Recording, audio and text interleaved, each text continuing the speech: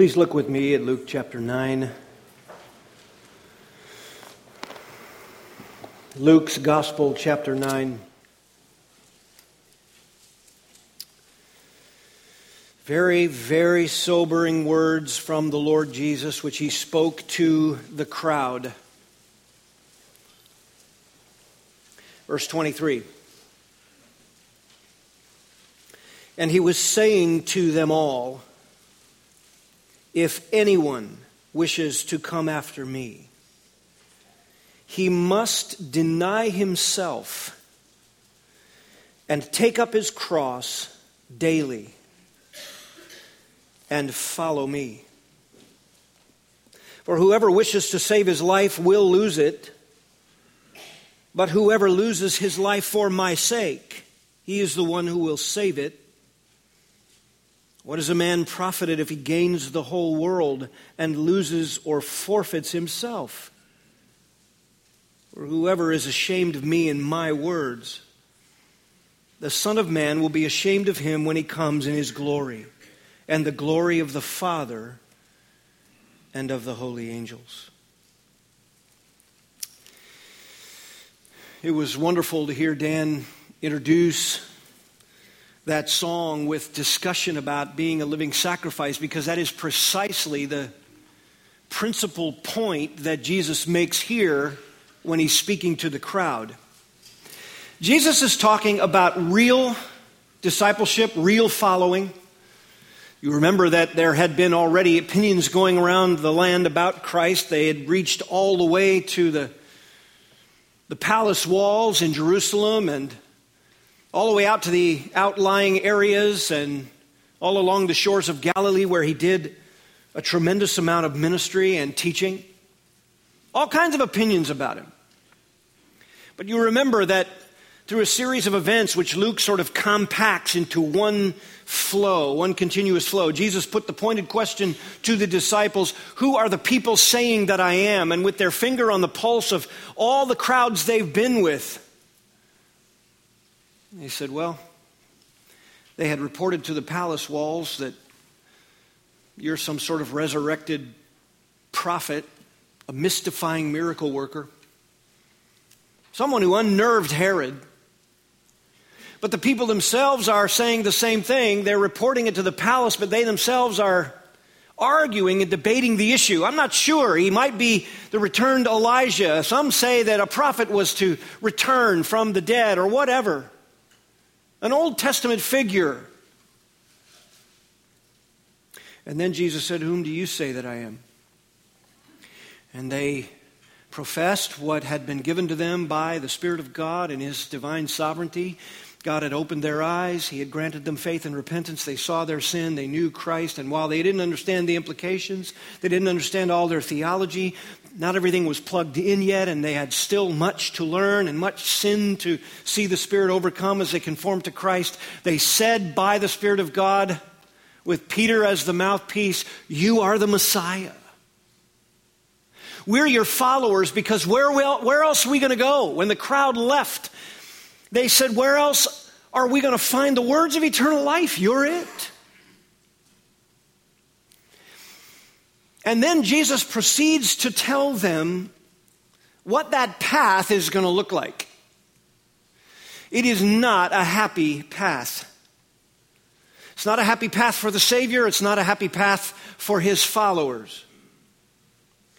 Verse 22, after warning them not to tell this to anyone, the Son of Man then, he said, must suffer many things and be rejected by the elders and chief priests and scribes and be killed and be raised up on the third day. And that's when, in all those events, Luke just compacts it to this conversation. After they've been in prayer alone, he brings the disciples out. A crowd is there, and here in front of this crowd, he says to all of them, you wish to follow me? Here's what a true follower's view of me looks like. And in essence, he is saying, I am their Lord and Master. Anyone who truly follows me, I am the Lord and Master. My path is their path. My way is their way. My teaching is what they follow. Where I go, they go. What I do, they do. What happens to me happens to them. That's the issue here. And we need to get this statement straight. The words Jesus spoke that day can't be interpreted any way we might want to interpret them. This is a deliberate use of particular words that everyone in the crowd would have readily understood. If you wish to come after me. Your translation says wish, but the word is much stronger than that. The word indicates the will. It indicates that you say it with your mouth, that you're wanting to do something, and you embark upon a vow to actually go about doing it. Somewhere in this word, there's always the aspect of the will, a strong desire. Sometimes it takes on the sense of resolve. If anyone resolves to come after me as their sole purpose. Sometimes it conveys the idea of the inner longing. If you long to follow me, if you resolve in your mind and heart to follow me. In this context, clearly speaks of the will. And it is expressed in a profession of faith. You say you love Christ. You say you want Christ. You say that your stated intent is to live a life of sacrifice for the Master, slavery to Him, indentured to His service and His will. Everyone in the crowd had made verbal professions because that's why they were there. Some sort of verbal profession. From the curious to the spoken devotee, they'd made verbal and practical intentions that they would walk in His ways. And Jesus says, well, that has a cost. You don't walk in His path by adding some of His nice teachings about love and compassion to everything else you love about this earthly life. You don't do that. That's not following His path. You don't walk in His path of life by hanging a bunch of Christian trinkets in your house. Several years ago, Christian artist Stephen Curtis Chapman wrote a song called The Change. I always liked the opening lyrics of that song. I got myself a t-shirt that says what I believe. I got letters on my bracelet to serve as my ID. I got the necklace and the keychain and almost everything a good Christian needs. I got the Bible, little Bible magnets on my refrigerator door, and a welcome mat to bless you before you walk across my floor. I've even got a Jesus bumper sticker and the outline of a fish stuck on my car. That sounds pretty familiar to us, doesn't it? If you walk in the path of Jesus, you can't do it by banking on some personal experience you had in the past, adding to your life a bunch of Jesus junk, things that make you feel good about where you're at with Jesus. He never called men and women to join some social club, some movement. He didn't call sinners to become part of a self-help group to get to some moral higher ground. He never allowed any would-be follower to imagine that they'd get to offer their own personal achievements as some sort of relational collateral with Him. What Jesus called men and women to do was to follow Him, to walk in Him, wherever that took Him, whatever that might mean. Not to follow Him along with some of them, not to follow a lot of themselves with bits of Him added here and there. And so today, if it is the conviction of your heart, soul, and mind by faith that Jesus is the Messiah and He is who He claims to be, then you've identified with Him. And you've not only identified with Him, but you become a partaker of all that comes to those who follow Him and associate with Him. Jesus had said in private to His disciples, I'm going to Jerusalem and I'm going to be hated and humiliated and beaten and killed. And so here in the hearing of those disciples who heard that privately, there is this public expression to the entire crowd If you want to truly be my follower, you must desire me above anyone or anything else, because to truly believe in me and follow me is to face everything that comes with such a life. And Jesus' way of life was one of increasing isolation from creature comforts. He was, as the prophet had said, a man of sorrows and acquainted with grief. You say, we're supposed to be filled with joy. You know what? In Christ, you have a joy that doesn't leave. It's an undercurrent of resurrection joy for what is to come. The joy set before him is now the joy set out in front of you. But in this life, in your striving against sin, there is grief. In your bearing of his reproach, there is heartache, pain. His life was literally the unenviable life of suffering and heartache. The Savior, born so long ago, came not for earthly glory. The broken path would be his lot. Disgrace would be his story. With your finger in Luke, look back at Philippians 3, the passage I read. You caught it, no doubt, as I read Paul's discussion of his own conversion here. But in Philippians 3, I hope you didn't miss what he had said about his present Christian life. He had come to Christ by faith and was not counting on a righteousness of his own, verse 9. But it was a righteousness which comes from God on the basis of faith.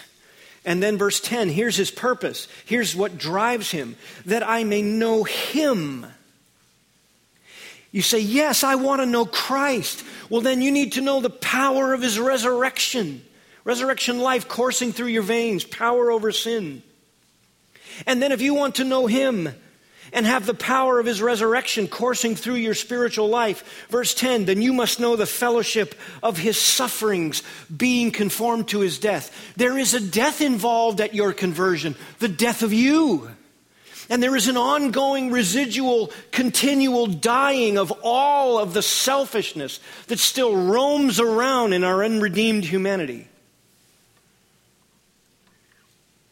Notice he says in verse 8 that he counts all things to be loss in view of the surpassing value of knowing Christ Jesus my Lord, for whom I have suffered the loss of all things and count them but rubbish. He's not saying he lost every physical comfort on earth, or that he never had a cool drink or the sunlight on his face or never any common graces, or that God took everything from him, funds, finances, even care in prison. People ministered to him while he was in prison. He's not saying he suffered the loss of all that a human being might have in temporal life. He's saying, I suffered the loss of any trust in any of those things completely and utterly. I died when I came to Christ. I died to know the surpassing value of his greatness. In the book of Hebrews, chapter 11, verse 26, speaking about the faith of Moses, it says that by faith, verse 26 of Hebrews 11, Moses, when he'd grown up, he refused to be called the son of Pharaoh's daughter, choosing rather to endure ill treatment with the people of God than to enjoy the passing pleasures of sin. He knew they were passing. They might have been pleasurable and enticing, but they were sin, and therefore they were passing. And he considered the reproach of Christ greater riches, than all the riches of Egypt. He had palace life. With a nod, a simple nod, he could have anything he wanted. Half the kingdom at his disposal. Food, pleasures, wisdom, knowledge, power, money, military might. But rather than passing pleasures, he chose to endure ill treatment with the people of God, bearing the reproach of Christ as a greater treasure. That is what Jesus is talking about. It's as he said in the parables of Matthew 13. Again, the kingdom of heaven is like a merchant seeking fine pearls. And upon finding one pearl of great value, he went and sold all that he had and he bought it. That's conversion. You get rid of all that you trusted in before to have Christ. That's it. That's every true follower's view. Back to Luke 9. What a marvelous text, because Jesus then told his disciples that they must, if they're going to follow him, have a weighty, very heavy view of redemption's price. Verse 22, I'm so glad he included this verse. The Son of Man must suffer many things and be rejected by the elders and chief priests and scribes and be killed and be raised up on the third day. There's going to have to be a death. You're going to have to go through it. You're going to have to pass through it. If you're going to follow me, you're going to have to pass through my death. It's going to mean the death of you. Just like I'm laying my life down, you've got to lay your life down. Or you can't have me. He told them of the sin bearer. He told them of the eternal decree. He must suffer. He told them of the untold depth. He's going to suffer many things all the way unto his own Father's rejection of him and the sting of guilt which he never earned, sins he never committed. He would face them all, own them all, embrace them all, drink that cup to the last drop. And then the scandalous treason of the rejection of his own people. How painful. It'd be like you walking into your home, beloved family members who embraced you an hour earlier, all of a sudden disowning you. I remember a story years ago about a Muslim that came to Christ. It was told in a feature film called Behind the Sun. A friend of mine directed the film. And that's what they would call it when a person from Islam would be converted to Christianity. They said they went behind the sun. You can't see them. You'll never find them. You disown them. And in the film, this feature film, the Muslim father, says to his converted son, I cut you from my life like a cancer. Jesus was cut from his Father's heart like a cancer on the cross. And when we say we follow Christ, we are saying our life is cut from ourselves like a cancer, the old us, in order to gain Christ.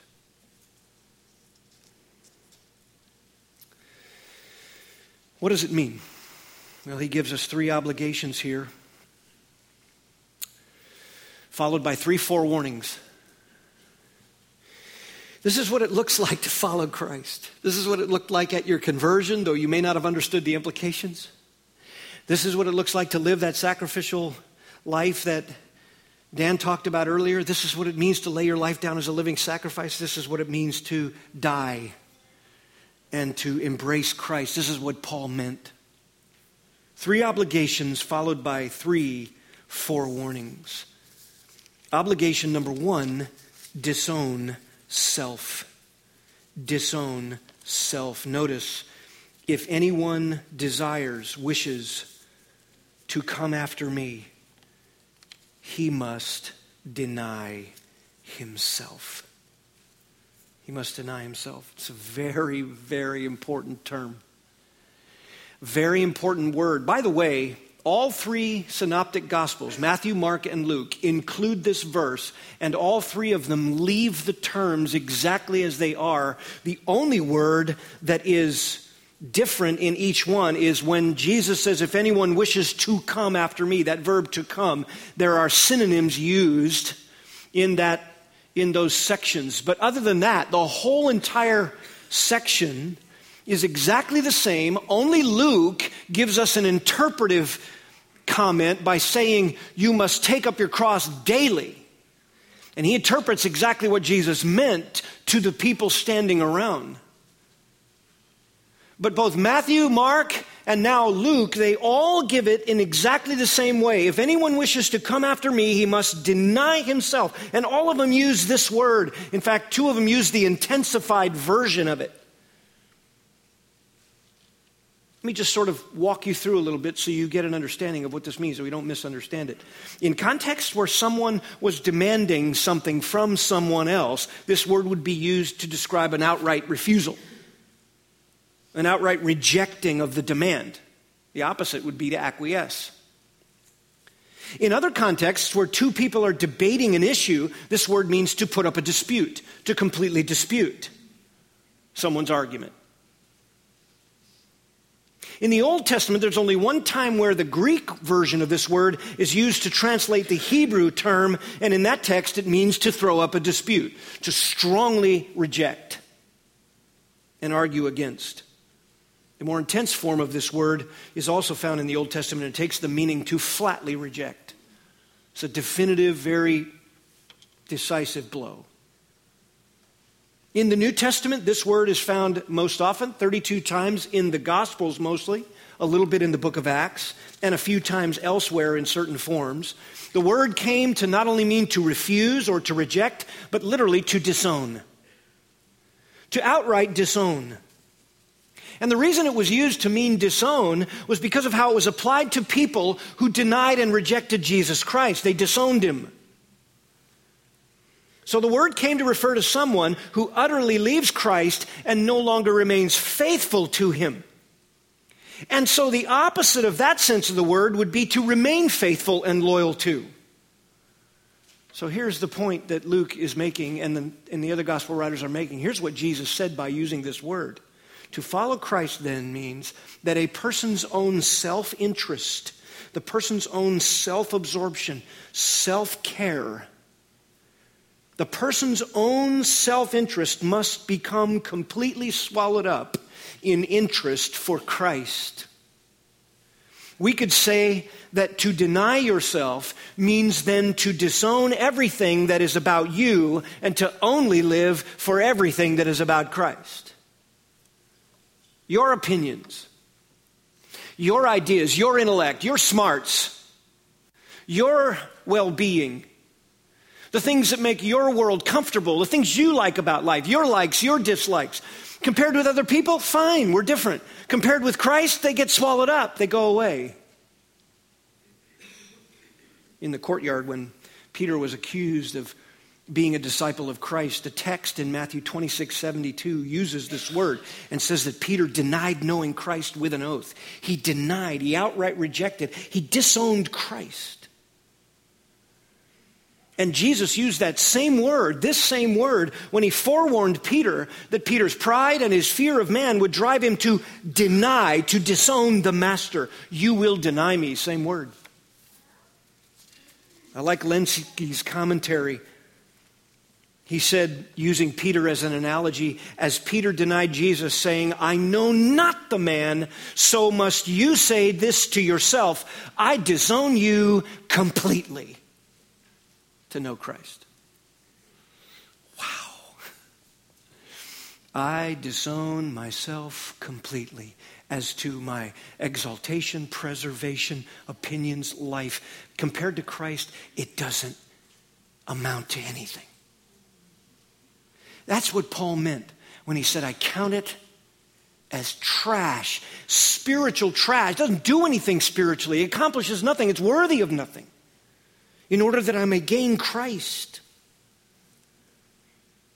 If you say you're in Christ, though you may not always live for him as you ought, you must, in that moment of faith, have come to the place where you believed Jesus is Lord.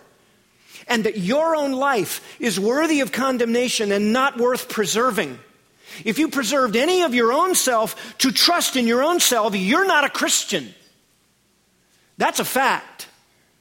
Because it is produced by the Spirit of God in conversion, and when you came to Christ and admitted him and confessed him, you were saying, I am not worthy to hold on to and trust in. My works, my righteousness, my opinion, my intellect, my goodness, my achievements. In conversion, they got trashed. They must have, or you're not saved. Make no mistake, beloved, Jesus is talking here first about conversion.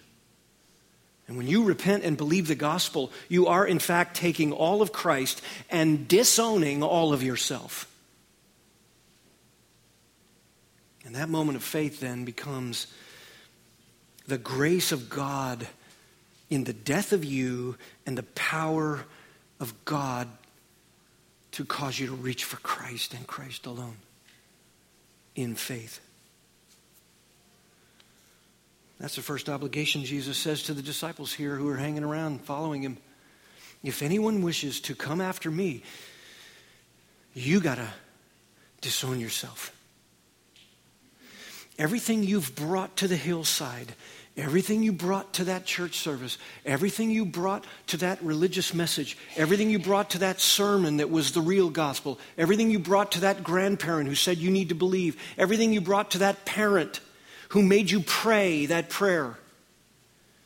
If you really came to Christ, then you came with none of you as the basis for your salvation.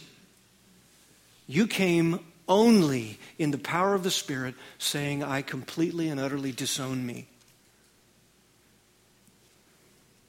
in order that I may have Christ. Obligation number two. Obligation number two. If anyone wishes to come after me, he must deny himself and take up his cross daily. Obligation number two, you must sacrifice everything. You must sacrifice everything. You know that the crowd is standing around listening to Jesus, and they are in the first century. The Phoenicians had created or invented, really is the way to say it. They had invented in ancient times the practice of taking a human being who was a criminal, humiliating him, beating him, putting wood on his back so that he carries his cross down a path to a place of execution. He is then strapped or nailed or bound to the wood, and he is suspended in humiliation with his crimes above his head written down. Everyone was to see him. There was a whole line of them outside the gates of the city. He was an outcast. He was criminal, worthy of this punishment. It was a long and terrible and humiliating and indignifying punishment, painful, excruciating, and your family and friends and loved ones and anyone who might be a compassionate person in the area was helpless to do anything about it. It was devastating. And you were going to die.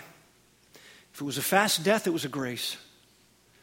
Mostly they were slow deaths, sometimes ended by vultures finishing you off while alive. Every person in the crowd heard that. You must take up your cross. Take up your cross. Take up his cross, the personal cross. He's not talking here about, the fact that someone keyed your Lexus, the fact that you struggle to pay your bills sometimes. He's not talking about even the difficult trials that we face that are real trials. He's not talking about that.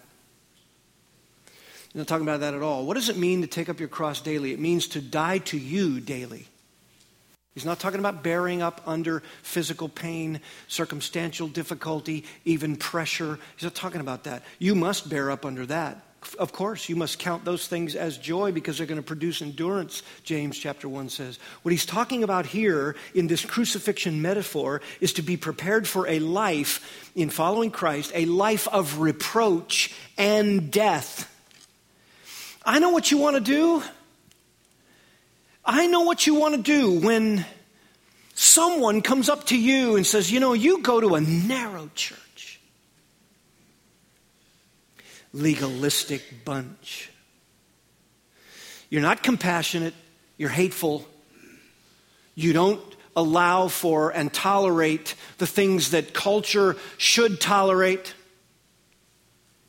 You take away people's happiness. You speak against their joy and their fulfillment when you say that morality is this and marriage is only this and that is a sin and that you must repent of. When you do that, you don't care about people. You don't care about your neighbors. You don't care about community. I know what happens to you in your heart when you hear those things. Fear of man rises up. I don't know that I want to be known as being a part of a church like that. And then over here, you know Christ, and you're sitting here on Sunday amidst the brethren, and you're singing Christ's praises. In Christ alone will I glory. And you walk out that door, and somebody throws a sling of reproach like mud all over you. And you're tempted to soften the reproach. Jesus is saying in that moment, you take up your cross daily. Throughout the day, through the day, literally Luke writes it. You take up your cross of reproach. You take up the name of Christ and bear the blows that are meant for him.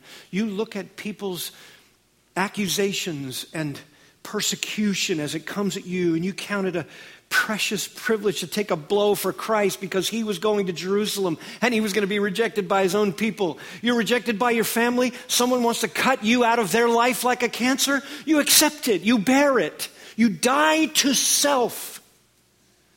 You die to self-preservation in that moment. You seek forgiveness for fear of man.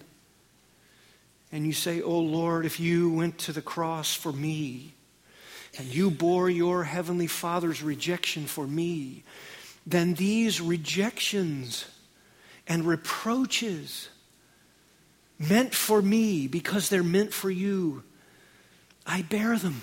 I die to self. I will not quiet the truth. I will love souls like you loved souls. I will reach out with the gospel though getting slapped in the face. I will face those who hate the truth and give them the truth.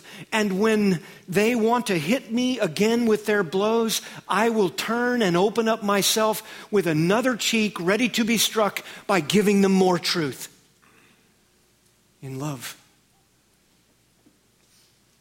That's what Jesus is saying. Paul said, I want to know the fellowship of his sufferings. What does that mean? I want to share in the sufferings of Christ. He would later say, I want to fill up that which is lacking in the sufferings of Christ. He's not saying Christ didn't suffer all the way to the end. He's saying that Christ meant for his followers to add suffering upon suffering until we meet Christ because we bear his name. How's anybody going to get saved if we don't go out and bear his name? If we don't bear his reproach? If we huddle together in fear and self-preservation? If we don't die to self? Paul said, brethren, to the Corinthians, 1 Corinthians 15:31, brethren,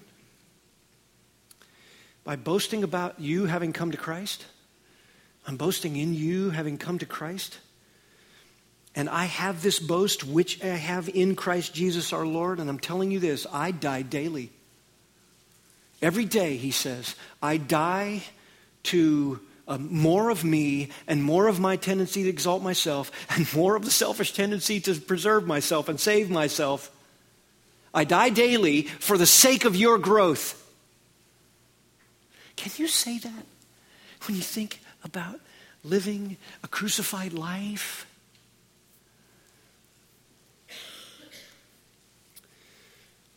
It's interesting that in the great sermons of Wilbur Smith, they became popular because of this very theme.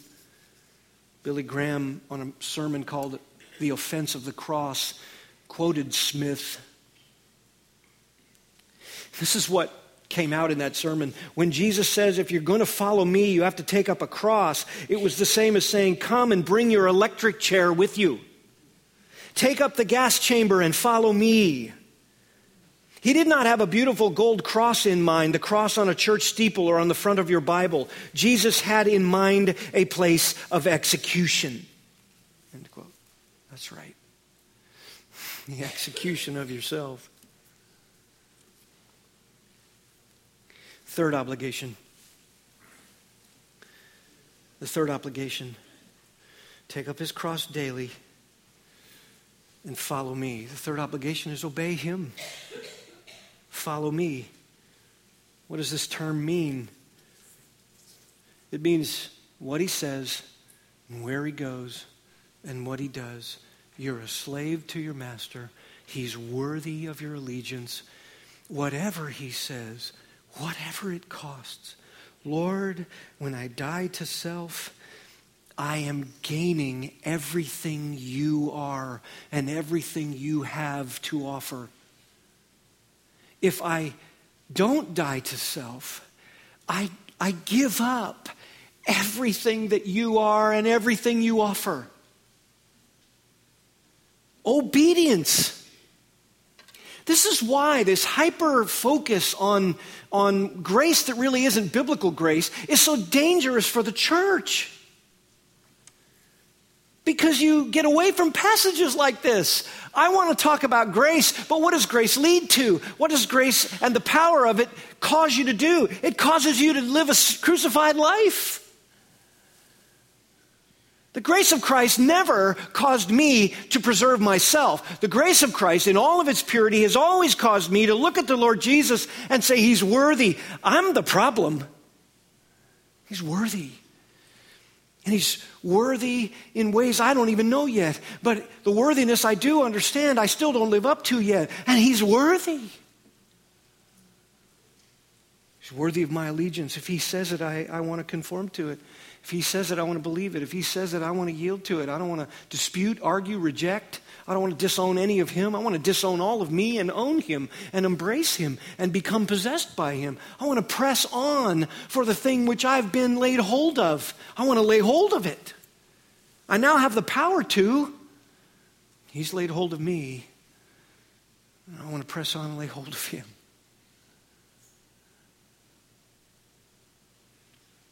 That's what it looks like. Those are your obligations. When you come to Christ, you disown self. You take up the reproach of Christ and you bear it, whatever it might mean. I know we live in a comfortable culture and we've never, yet to this day, had to go out of these doors fearing for our life or fearing that somehow we're going to be in a neighborhood and all they're going to do is picket or throw bricks through our windows, as some have borne through the years across the globe. We've never had to face that yet. But Jesus said, if you say you follow me, I want you to lay it all on the altar. And when I ask you to bear my reproach at that level, will you bear my reproach at that level?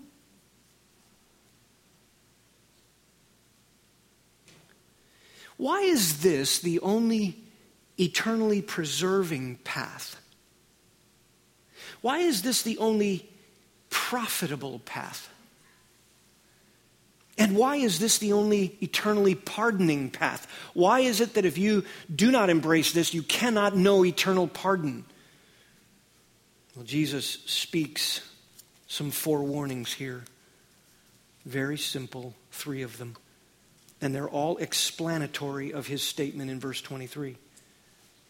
Verse 24 gives us the first one. To serve self is to lose all you hold. Verse 24, whoever wishes to save his life will lose it. Again, that same term, desires. You long to save your life? Save just means preserve. Uphold and sustain and preserve. That's the word, sozo. It's how it's being used here in the context. To hold your life, preserve it, sustain it the way you want it in the temporal things of this life. You don't want to bear the reproach of Christ. You fear man, or you don't want to give up your toys and your things and your comforts. You want to hold and preserve your life? You will lose it. Lose here is the word for utterly destroy. It will go to utter destruction. You cannot have it like that. If you serve self, you'll lose all you hold. But notice Jesus turns the statement around in this great parallel and contrast. But whoever loses or literally gives up, disowns in the verse 23 sense, but here the sense utterly gives it up to destruction. You give up your earthly life up to its worthlessness. If you lose your life for my sake, He is the one who will preserve it. This is why this is the only eternally preserving path. On October 28 of 1949, Jim Elliot spoke those famous words. He is no fool who gives up what he cannot keep to gain that which he cannot lose. That's why it's the only eternally preserving path. Why is it the only eternally profitable path? Here's the next forewarning. To gain the earth and lose your eternal soul is to gain nothing at all. Verse 25. For what is a man profited if he gains the whole world and loses or forfeits himself? I love the terms here. If he gains the whole world, it is the Greek word which has sort of that profit idea embedded in it. So you see what Jesus is doing. He's using terms that are memorable and back and forth that is very memorable. What is a man profited, benefited, given as an advantage? If he gains, he uses another word for profit. What advantage or gain do you get if you gather up and gain the whole world as your profit, and then you lose, same word, destroy, or forfeit, which is the word to suffer damage, and forfeit yourself? You suffer permanent, irreparable, eternal damage as your loss. Well, I can tell you this, there's no profit in that. So, you gather barns, you gather things, you hold on to things, you won't bear the reproach of Christ. You sit here, you talk religion, you whatever the case may be, and yet when it comes time to die to self in the most important ways, the most critical ways of trusting Christ rather than your own self, you might have everything the world offers. And Jesus says, you will have suffered such irreparable, eternal damage. You will have forfeited yourself. The other texts say, lose your own soul. The soul is the only thing that's eternal. Did you know that? What are you going to take with you? What? I mean, I like a lot of things, temporal things. I enjoy them. You know, it's nice to take a car on a family vacation and build memories and have some photo albums and wonderful times together, gifts given at Christmas and special times, even maybe that thing you love the most about your hobby, and you get that thing and you're just like, wow, this is incredible. I get to enjoy life at this level. This is amazing. Really? Doesn't all of that just end up unsatisfying anyway? You know, when I was a kid, we used to go to Disneyland every year. And you know what? I couldn't wait till the day our family had saved up and we could go to Disneyland. 4 boys and my parents at Disneyland. Can you imagine? Disneyland. I mean, it was incredible to a kid. And you know what just was terrible? That ride home always came. And it was dark. And there we were in our little Volkswagen Fastback across the seat, 4 of us, you know, kicking each other, elbowing each other. It's over. No more candy, no more lights, no more rides. For those of you who are old enough, no more e-tickets. Everything's like that, isn't it? You go see the leaves turn up in the northeast, and then they turn and everything gets brown. It's ugly. It doesn't last. It was beautiful for a moment. You had a nice cup of tea. Your breath, you could see your breath. It's wonderful. It slips through your hands. It's nothing. The best experiences of life, even the wonderful things that God designed in his perfection, are tainted with sin and they don't last. Jesus said everything that he created is now corrupt with sin, and it's all passing. It doesn't last. So what does it profit someone? What advantage is it to gather all that up? And when you face God, that means nothing. It's not a party in hell with your friends and all the things you liked. Because you lose your soul. Even if a party did go on there and Satan put it on, you wouldn't attend because you lost your soul. It's not a party for you. It won't be for him either. It's very clear. You destroy your own soul. You suffer irreparable eternal damage. You forfeit yourself. That's why this is the only eternally profitable path. And it's also, lastly, the only eternally pardoning path. It's the only way to know you're actually pardoned. Verse 26, whoever is ashamed of me. Now you know he's talking about reproach. Whoever's ashamed of me and my words, the Son of Man will be ashamed of him when he comes in his glory and the glory of the Father and of the holy angels. The word ashamed here means humiliated by association with. That's essentially how it's being used here. It's essentially how the word is used in most of its uses. Ashamed and humiliated by being associated with. Jesus says if you're humiliated by your association with me and you're humiliated by your association and identity with my truth, with my words, then the Son of Man, that is to say the person who should have been your representative and advocate at God's bar of justice, the second Adam, the Son of Man, he should have been your advocate. He won't be your advocate. In fact, he'll be the prosecuting attorney and he'll be judge and jury and sentencer. He'll be humiliated by his association with you. That you ever attached yourself to Grace Emmanuel Bible Church, that you ever attached yourself to the gospel, he will be humiliated by the association you had with him.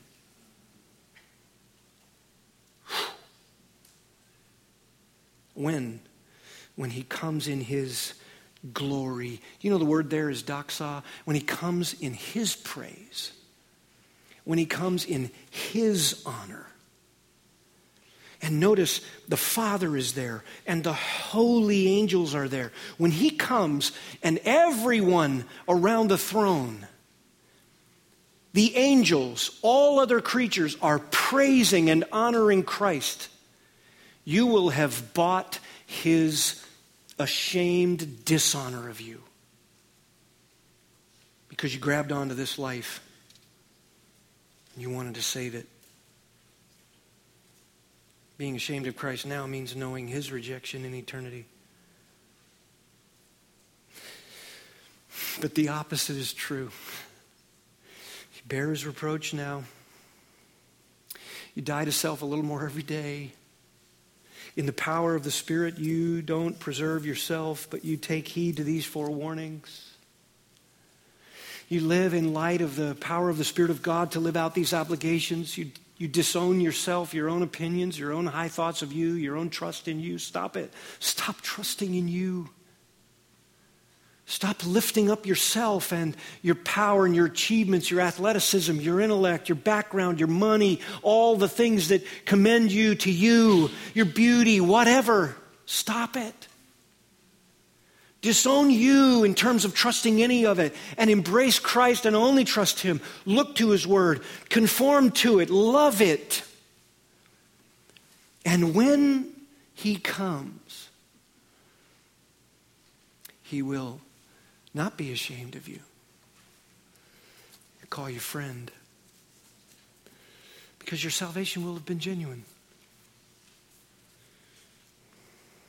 Who do you say that he is? If you say that he's Lord and Master, then do you live following him wherever that takes you and whatever it costs? Beloved, this is not some shallow, cheesy treatment of, you dying to some simple little practical thing in your life. This is salvation. This is what it means to follow Christ, to believe him to such a degree that you disown yourself and you embrace him. Live for him no matter what. Amen? Father, thank you for your word to us by our glorious Lord Jesus Christ today. This is so gripping to us. That you would love us in spite of the fact that we don't always manifest this kind of sacrificial life. But we who know and love you came to you as Paul did that one day. And we trashed it all, trust in ourselves, trust in our achievements, religion, goodness, in order that we might gain you. And now we embark upon a life of fellowship of your sufferings, and at times, Lord, we just fear men. We fear the loss of the way we used to have it here in our culture, the way we used to live. Sometimes we're just so uninterested in bearing your reproach that anybody who says we're uncool or narrow, we begin to wince.